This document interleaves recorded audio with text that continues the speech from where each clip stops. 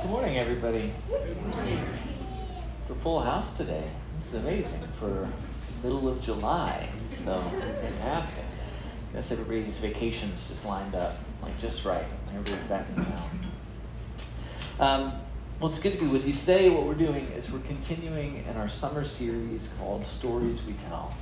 And in this series what we're doing is we are looking at both common and also not so common stories from the Old Testament of the Bible with fresh eyes. That's the objective. And our goal as we do this is not simply to kind of recite them, or certainly not to memorize them, or even to try to argue over what it means to believe them. Our goal in this series is to genuinely read them, the sources of wisdom and truth, and then by situating these stories as well as we can within the context in which they were formed, to hopefully rediscover what it is that they can still teach us about who God is, and who we are, and what it means to be in relationship with Him. Last week, we talked about why we might choose such an approach to Old Testament stories. We found that the best reason to do it is because God once led Israel to choose this very same approach to storytelling first. So by looking at the history of the Old Testament, which is something that we know transitioned from an oral tradition to a written account sometime during the Israelites' exile in Babylon in the 6th century BCE, by looking at it in that context, we learned that those first scribes of Scripture were eager to explore how the stories from their cultural past might offer them specific reassurance in a current crisis. And so the story of Moses and the Exodus, which we looked at last week, became like their experience in captivity. And by seeing this echo in God's plan, they were able to live in their current moment with patience, hope, and resilience as they waited for a new deliverance. And the cool thing is that when we read these stories, we can look for the very same things in them. So the Exodus doesn't have to just be a thing that happened. It can continue to be a living source of real wisdom for us as we endure hardship. And now, for the rest of this series, what we're going to do is we're going to go back in time in the Bible to the earliest stories. And then this week and the next 6 weeks, we're going to work our way forward as we talk about them. And the hope is that we'll be able to see not just more and more of those little echoes as we go, but we'll begin to see a bigger story unfolding. And this way, when we get back to our focal text for this year, which is the Gospel of Luke in the fall, we're going to be able to see that story too with fresh eyes. And be able to wonder, how does Jesus really satisfy our questions about our relationship with God, as those questions have been explored and worked through for thousands of years? And we'll have to wait to see. That's a tease for come back in, I don't know, the end of September if you want. But this morning what we're going to do is we're going to tackle something that is so famously complicated and so easy to misread that I've been actively avoiding it for years. So again, thanks for showing up this morning. I was really hoping for 10 people today. Anyways, the story we're going to look at is the Tower of Babel. The Tower of Babel. This story is found in the 11th chapter of Genesis, right in between the story of Noah and the Great Flood, which closes out the kind of prehistory section of Genesis, and then the story of Abraham, who is the great ancestor of Israel. And the story of the Tower of Babel is short, and so I'm going to read it in its entirety here. Now the whole earth had one language and the same words. And as they migrated from the east, they came upon a plain in the land of Shinar and settled there. And they said to one another, "Come, let us make bricks and fire them thoroughly." And they had brick for stone and bitumen for mortar. And then they said, "Come, let us build ourselves a city and a tower with its top in the heavens, and let us make a name for ourselves. Otherwise we shall be scattered abroad upon the face of the whole earth." The Lord came down to see the city and the tower which mortals had built. And the Lord said, "Look, they are one people, and they have all one language. This is only the beginning of what they will do. Nothing that they propose to do will now be impossible for them. Come, let us go down and confuse their language there, so that they will not understand one another's speech. So the Lord scattered them abroad from there over the face of all the earth, and they left off building the city. Therefore it was called Babel, because there the Lord confused the language of all the earth. From there the Lord scattered them abroad over the face of all the earth. You're seeing why I've avoided this story. So, if you're like me, and you first heard this story as a child, you were probably told that there were two big things happening here that you needed to know about. The first is that this is an explanation story, right? The Tower of Babel narrative offers a clear answer for one of the big mysteries of human civilization, which is why people who have common ancestors speak so many different languages and live in so many different places. If we all came from the same place, which we all agree that we must, why don't we sound and look the same? The Tower of Babel story says that the answer is, well, God did it, right? He divided our language and he scattered us around. But what's the second thing? So that's the explanation story. The second thing is that it's also a cautionary story. The reason that God scatters everybody is because, according to the way that I was taught the story, when we're together as people, we can become prideful and arrogant. We worship ourselves and not God, and so God has to kind of break us up. Now, when I was 8 years old, all of this worked totally fine. It made a ton of sense. It reminded me of what all of my teachers would do when I sat with my friends in the classroom, right? If I got to sit where I wanted to sit in class, then my friends and I had a common language, right? And we would cause trouble. And the only solution was break us up, right? And that all clicked. But not so long ago, I gave this story a fresh look during my morning devotion. And I felt really uncomfortable with it. And I might have felt uncomfortable with it the same way that you could be sitting here right now feeling uncomfortable with it. And what troubled me as I reevaluated it were the apparent sins that we find here. That's what stuck out. We find them in verse 4 of the story, which reads like this: Come, let us build ourselves a city and a tower with its top in the heavens, and let us make a name for ourselves. Otherwise, we shall be scattered abroad upon the face of the whole earth. Now, the issues then, according to the story, are twofold: that people want to make a name for themselves, and two, that they don't want to be scattered. But if we're looking at the story with fresh eyes, we have to wonder, are those two things that in the context of Scripture have already been prohibited? If we do a kind of deep dive on what it means in the ancient Near East, which is where this story is being told, to make a name for ourselves, it turns out we don't actually find a lot of disapproval of that. The word here that we're looking at best translates actually to something like legacy. And the most common means of legacy making, right, are procreation and family, which is something that is widely encouraged in both Scripture prior to Genesis 11 and also in the ancient Near East where this story is coming from. We also, in the story, don't see any of those typical red flags or those poisons that we run into in stories like greed or idolatry. The people here don't want to become God. They want to reach God. They want to get to the heavens where they think God lives. And there also isn't one leader among them who's elevated himself too highly, seeking his own greatness. And then even after God frustrates them in the story, he doesn't say in the story that they were arrogant. What he says, and maybe this is the most troubling part, right? What he says is that this is only the beginning of what they will do. So I don't know that making a name for ourselves is inherently the problem that the builders of this tower have. Now, the second apparent sin in the story is not wanting to be scattered.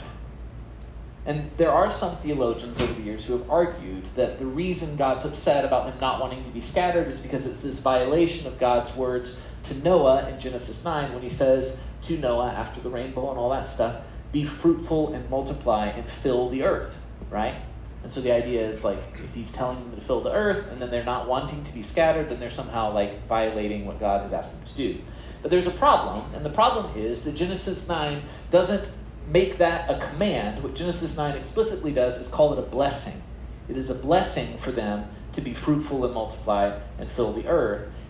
And you can't really violate a blessing. It's just something that's given. It's not a rule. Furthermore, a family like not wanting to be scattered around isn't the same thing really as not wanting to fill the earth. So it doesn't exactly work. And so where we end up is if trying to make a name for yourself isn't a widely accepted cultural problem, and if not wanting to be scattered isn't an obvious sin, then what are these people doing that God wants us to know that they shouldn't be doing? And this is, again, like why I didn't want to do this today, right? I didn't want to... Because I had to do a lot of digging. I was trying to figure out, like, what is the actual problem here? And I eventually found what turned out to be an extraordinarily helpful article by an Old Testament scholar and professor emeritus at Wheaton College named John Walton. This ended up being great because Walton is an expert on Genesis, and I need to clarify that much of where we're going from here is pretty indebted to his writing, to the article I found, and then some others that I found as well. And what Walton says is this. He says that the key, once again, isn't understanding Israel. The key to understanding this story is understanding Babylon, the kingdom in which the Israelite authors of the story are exiled. And he writes this. He writes that Babylonians, among others, believed that the gods had needs, food, housing, clothing, and so on, and that the gods had created people to meet those needs. That is all the gods cared about. The religious practice in this system was not defined by faith or doctrine, by ethics or theology. It was essentially defined as the care and feeding of the gods. The result of this mentality was a codependence and a symbiotic relationship between gods and humans that was entirely transactional. People would take care of the gods, and the gods would protect the people and bring them prosperity. Success was to be found in finding favor with a god, and favor was found by meeting his needs, indeed, his every whim. Pampered deities made for flourishing cities. Now, Walton reads the Tower of Babel story through the lens of a thing called the Babylonian ziggurat. You may have seen like these pictures or run into this word. Sometimes you run into it when like you're doing the thing where there's supposed to be like a thing for every letter, you know, and like there aren't a lot of Z's. So there's like zebras and ziggurats. It's always xylophone or x-ray, never anything else. Anyway, so a ziggurat, which, if you've never looked at one, is a step pyramid structure whose purpose in Babylon was to entice the gods to come down to earth, down the steps of the pyramid. A people would build a ziggurat to court a particular god, to bring them favor and prosperity, to build up their name. And thus, what's happening in the Babel account is that the God of Israel is rejecting the kind of codependent relationship that the Babylonians encouraged. Walton writes that the problem was not that they wanted to make a name for themselves. The problem was that they were exploiting a relationship with God to do so. The Jewish God, our God, doesn't have needs people are needed to meet. He doesn't live somewhere else and need a kind of staircase to get down to us. He goes where he pleases and interacts with human beings because he loves them full stop.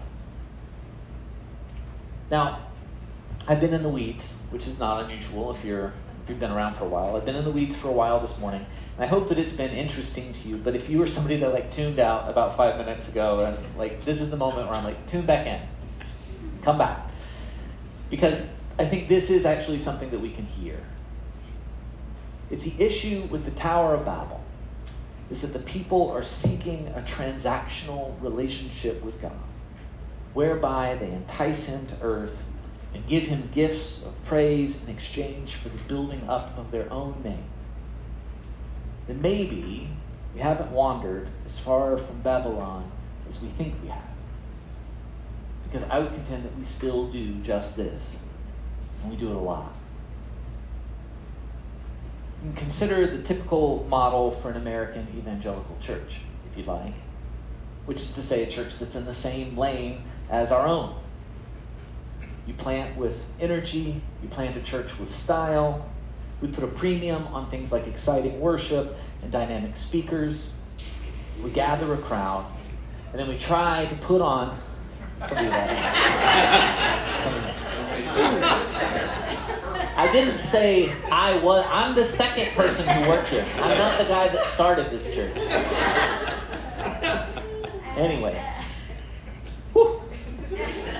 The point is, we put a premium on these things, on building a crowd, and we try to do this thing where we put on such a great weekly service that people will keep coming back because it was fun, because it was exciting, right?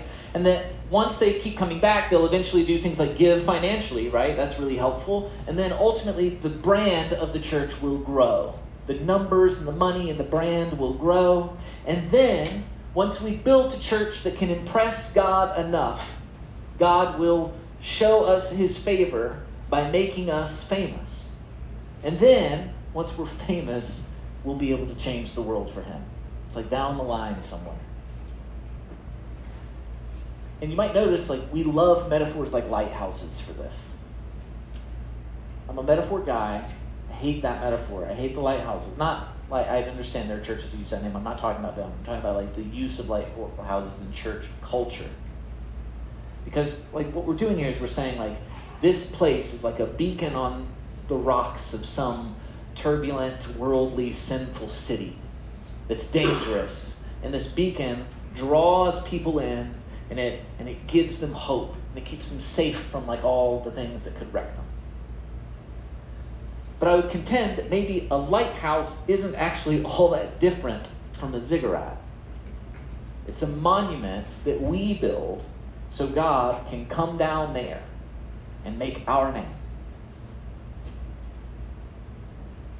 I'm not trying to name names here, and I'm also, believe me, not saying that Revolution is immune to this criticism. We're not. What I am saying is that this is the cultural model that we are living with. It is what seems to work here in the place where we are, and that we should be wary of it. If a story like the Tower of Babel has the ability to tell us more about who God is, and here's what it tells us about him, right? He's not transactional. He doesn't have needs that we can impress him by meeting. Then that story can also tell us more about who we are. And here's what it tells us. We are transactional. We do crave simple formulas for our own blessing. And so how can we recognize these temptations and keep them from us, keep them from our church? How can we make sure that we see our relationship with God, even our worship of God, as something that responds rightly to who he is, instead of something that we are doing because we're trying to get his attention? And this is where this is a deeply personal challenge for me. As I've said a million times here, I am like an achiever by nature. It's my wiring. I want to do such a good job with the tasks in my life that I'm given that somebody somewhere will eventually see my hard work, and then they'll tell me what I want to hear, which is that I'm worthwhile. Just tell me that I'm doing a good job. And that brokenness in me, in my wiring, has always infiltrated my relationship with God. Always. And it's a constant question for me. If I'm reading my Bible, or if I'm praying every morning, or if I'm putting my own desires on hold in order to meet the needs of somebody else, if I'm doing those things in order to be worthy of God's favor, am I trying to impress him enough that he'll tell me I'm worthwhile? I put these efforts to do good and be good first, and then I wait on God to notice it. And then, to bless, right? And what I'm struggling with in this story is this recognition that this is so backwards. This is so backwards. And this story, as old and strange as it is, calls me out on that. Because we don't get to manipulate God. We need to be cautious about the things that we do to try. In the story, God defines himself as inescapably different from the gods that the people are seeking. And he frustrates the designs of the builders because they reflect an unhealthy sense of who and what they are. But, what about the scattering, right? Why does God do that? Why is this God's solution? And what can the scattering teach us about how we are supposed to be relating with God? The story goes that the Lord scattered them abroad from there over the face of all the earth, and they left off building the city. So to start with, God's plan, right, stops the bad plan that the people are forming. Once they're scattered, they stop trying to build the tower, which is the initial goal. But I would argue that God could have accomplished this by simply knocking the tower down, right? And in fact, I'm pretty sure I remember that he knocked it down, and it troubles me when I read this story and he doesn't knock it down. Are you guys pro knockdown? Do you remember the knockdown? I do. I don't remember them just quitting. It was a Southern Baptist thing or something. I don't know. Different translation. Anyway, the point is he could have just knocked the thing down and it would have stopped that work. So what more is God accomplishing by confusing their language and then sending them away? Now, I've said this a lot lately, that there are things in the Bible that are uncomfortable that I cannot fix for you. Instead, we just have to face those uncomfortable things with courage and see what happens if we try to let them in, even if they're hard. And I think this is actually one of those things. I can't fix the scattering and the confusing of language. But what I can do is ask, what is the ultimate result of splitting up all these people? And I can also interrogate myself and ask myself, why does it feel so mean to me? Why don't I like it? And I think that if I face this particular passage, if I face what I'm afraid of in this passage, what I find is that I don't like the thought of God abandoning people. And that's what this feels like to me. They're there trying to get his attention, maybe in a bad way, but still, that seems nice enough to try and get God's attention, even if you're misguided. And then he, sends them all away. He makes their lives harder. And in our own context, I think in particular here, as people in a country that has been made significantly more dangerous lately because of our divisions and our inability to communicate kindly and respectfully with one another, I think in this context, it is particularly difficult for me to see any hope that might result from scattering people and making it harder for them to talk. But I think it can be helpful, again, if we try to stay in the story's context. What is the big point that God seems to want to make here? Well, I think it's that he is not like the Babylonians' gods. That's a thing he wants the people to know. He's not seducible. You don't get to entice him. He's not local to a particular place. That his reign is independent of any control of any other gods, and that his authority extends everywhere. Now, if that's what he is trying to say is true about him versus the other gods that the Israelites know, then yes, scattering the people might feel like he's casting them away. But then again, if he is who he's saying he is, then nowhere is really away, right? And in fact, tearing down that tower doesn't make him any less accessible to people. Do you know what happens in the very next chapter of Genesis, chapter 12? It's the calling of Abraham. It's the story where instead of being chosen by the builders of the ziggurat to be their God, God chooses a person with whom he's going to start a new relationship. And what is the core of God's promise to Abraham. We find that in chapter 12, verses 2 and 3. He says, I will make of you a great nation, and I will bless you and make your name great, so that you will be a blessing. I will bless those who bless you, and the one who curses you I will curse, and in you all the families of the earth shall be blessed.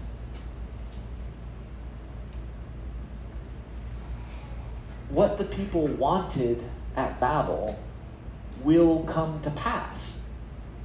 A great name, a gathering of God's blessing on a people. But it's going to happen in God's way and not your way.